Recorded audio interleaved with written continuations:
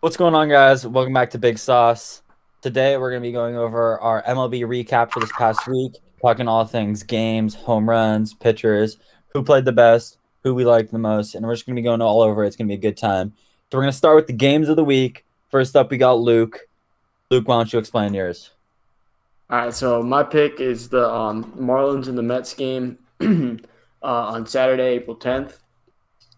We saw a duel of two pitchers, Jacob DeGrom, who's two-time Cy Young Award winner, one of the biggest pitchers in baseball, and Tyler Rogers, who is not really yeah, who's not really a big deal. Kind of not. I mean, most people I would say haven't heard of him, but they both pitched phenomenally. And it was kind of tough luck for Jacob DeGrom, which seems like it is for him every year. He pitched 8 innings, just gave up 1 run on 5 hits. And the one run was a solo home run by Jazz Chisholm, which we'll talk about later. He struck out 14. So, I mean, he was dominant, but the Mets offense, as kind of it's kind of what we've expected from them over the past few years. They just haven't been able to hit.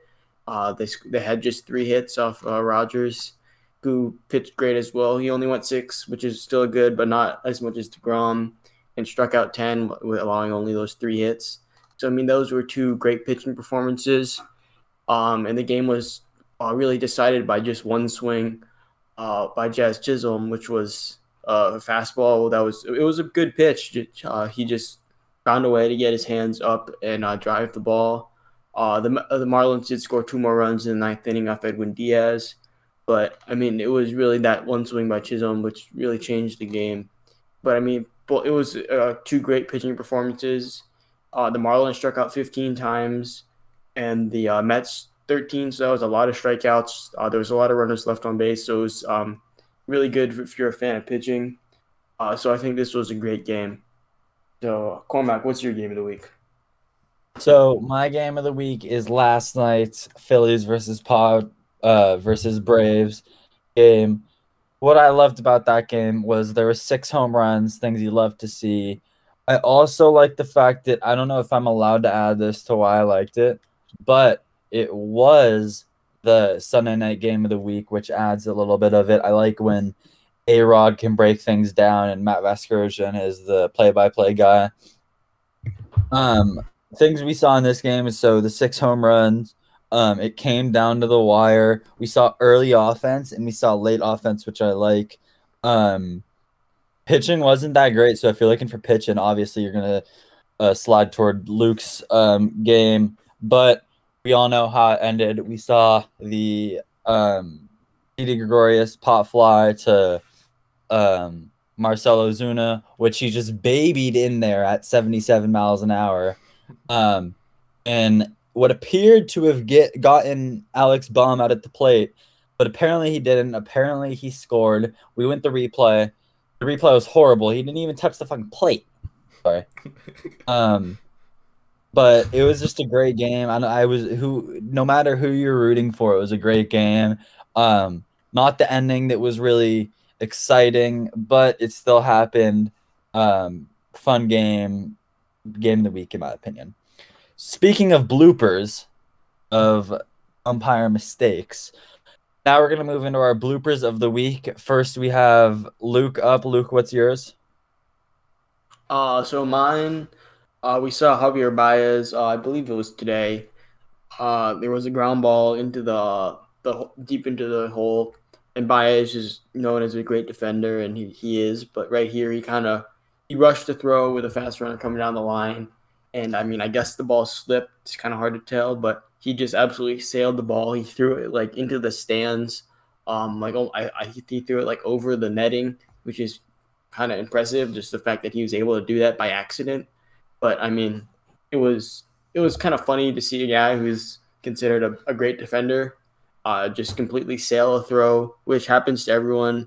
I know I've done it, not to that extent, but I mean, I guess when you're at the highest level, everything is increased.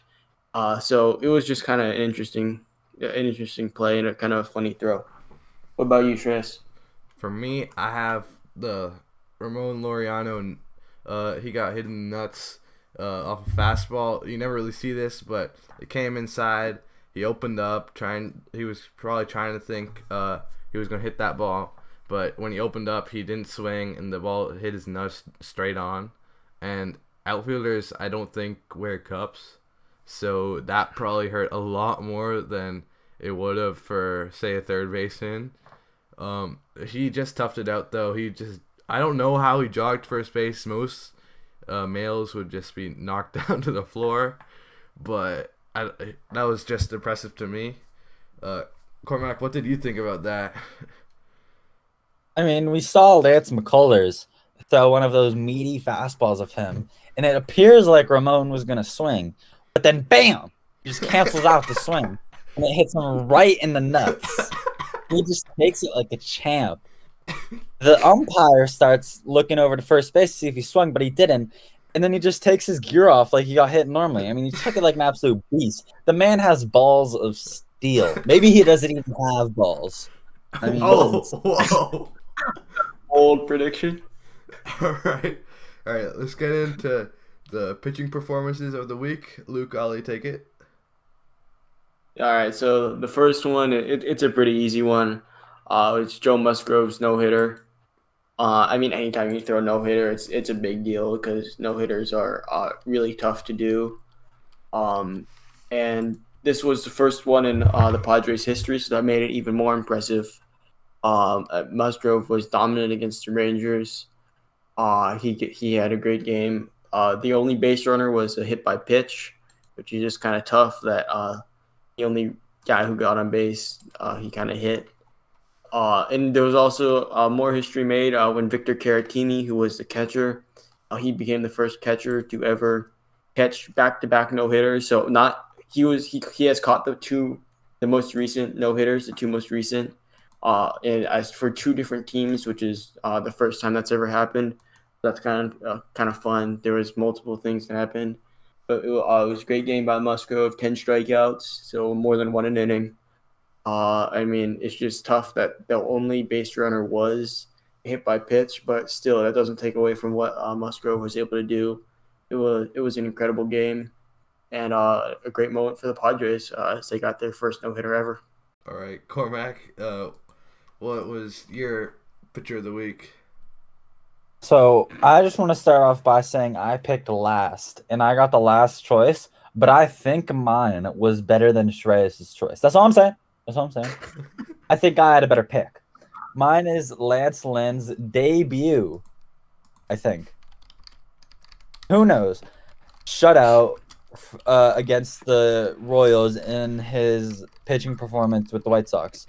We saw Lynn throw 9 innings, 0 runs, only 5 hits, 11 Ks, in no walks. The thing that surprises me about this is that he gave up no walks, 19 innings. That's just absolutely great.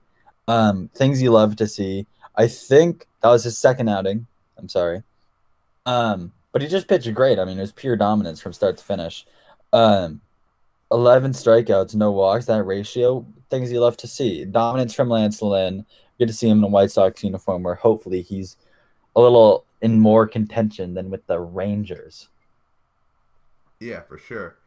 My pitching performance of the week was Johnny Cueto, April 9th versus the Rockies.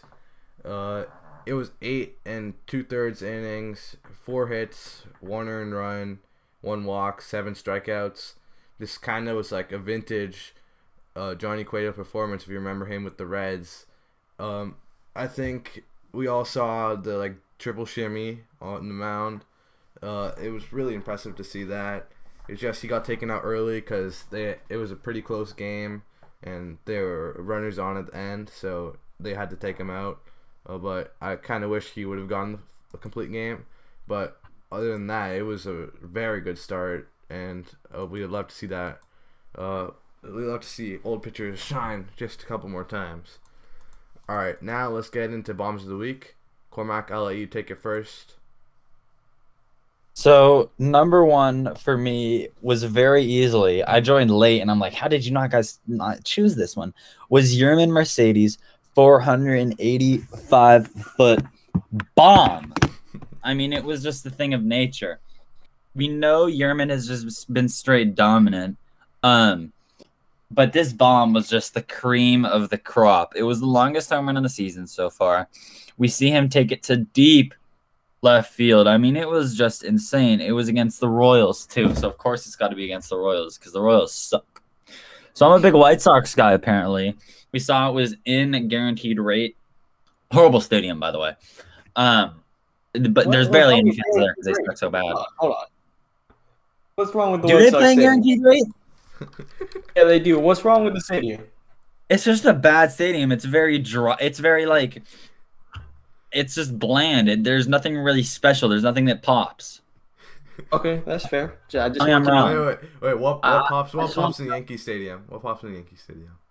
I never said the Yankee Stadium was good, bozo. Did I? All right, bro.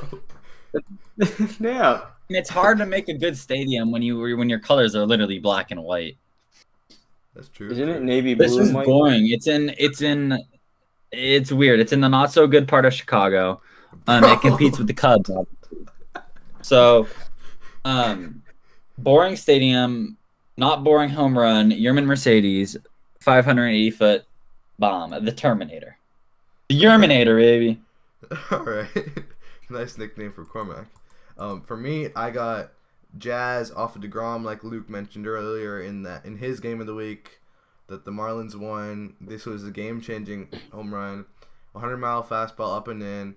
DeGrom always gets people chasing on this. No one ever hits it, but he had a nice quick swing to the ball, sent it flying to the right field second deck, top of it. That was nice. And then he had like a pretty subtle bat flip, but those, I think, in my opinion, are one of the best kinds. When it's just like a slight flip, like just the wrist, he doesn't really throw it up. I like that one. I think it's like DeGrom, probably that never really happens to him because he's probably the best pitcher in the game. I think you guys agree with that, as far as we've said on the podcast before. Yeah. Yes, sir. I think that's probably a rarity, and I don't expect that to happen anymore to DeGrom. Luke, what was your home run of the week? Yeah, so mine was Mike Trout. He's the best player in baseball, and he showed why earlier. He launched a 64-foot home run. Sorry, it was a slider at the bottom of the zone. It was an all right pitch. I think Greinke. It was against Zach Greinke, all-star pitcher. I think Greinke wanted it a little bit more outside. He kind of left it right at the bottom, which isn't a bad pitch, but Trout hits the low pitch very, very well. It's something he does very well. So, I mean, I think that and then Trout he drives it into left center field, which is what he does best. Came off the bat at 113 miles an hour. He absolutely crushed this ball. He's the best player in baseball, and he shows why. He can hit the ball all over the field. He can hit it far, and he can just get base hits. And but this was one of his longest home runs that we've seen from him, and it's one of the longest of the year so far. Even though we've seen a lot of really long home runs this year, this was, I think, one of the best. And also Shohei Ohtani, who was on second base, he kind of waved goodbye to the ball as it was going over his head. So that was kind of fun to see him do that. It was just a great hit by a great player. Yeah, speaking of great players, let's get into hitters of the week. For me, I'll start it off. Byron Buxton. Last 7 days, he's been hitting .526. He had 3 home runs, 6 RBIs, 10 hits, 3 doubles, and 47 fantasy points in 7 days. That's pretty good. I think it's just, if he stays healthy throughout this entire season, I know he's had injuries in the past, but he could be one of the best players in baseball if you just look at this sample size. But yeah, I think he deserves this award from me. Cormac, who do you have? So I have Ronald Acuna with mine, and I'm going to talk about the whole season because he's only played in 9 games. We know Acuna has always been just dominant and that he can show it, but so far in 2021, he's batting .444, 8 runs, 8 RBIs, 4 home runs. I think that's second in the league. He's got 16 hits. His WAR is already 1. Not to mention he has a 1.378 OPS, and his OPS is 267 plus. I mean, OPS plus. I mean, this is just crazy. We saw last night he went deep again. The man's just the hottest player in baseball right now, I think. And I think if the season ended today, he could very well be the NL MVP. Maybe him or Nick Castellanos. Yeah, for sure. Luke, who do you have? Yeah, so I went with another Cincinnati Red, but I went with Tyler Naquin, kind of a guy who kind of disappeared after leaving the Indians, and now he's on the Reds. But he's gotten off to a really hot start. He's hitting 333, 4 home runs over the past 5 games with a 391 on base percentage. So he's been absolutely raking in those 5 games. I really wanted to pick my guy JD Martinez, but he won Player of the Week for MLB, so I didn't pick him. But I mean, he has been absolutely raking 4 home runs in 5 games. That's insane. 7 hits, the slugging percentage 952. It's not possible to keep that up, but it's just he had an incredible week for a guy who kind of disappeared. And so I really hope that he can bounce back this year and have a good year, kind of the year that people expected him to have when he was picked 15th overall. So I mean, I think he's a guy who's got something to prove, and so far this year he has gone out and he's proved it by playing really well. Yeah, that's pretty much going to wrap up episode 2 of this MLB 2021 season. Big Sauce episodes. Just make sure you guys check the Instagram page. We have merch now. Luke got his. I'm about to give Cormac his, so it's pretty cool.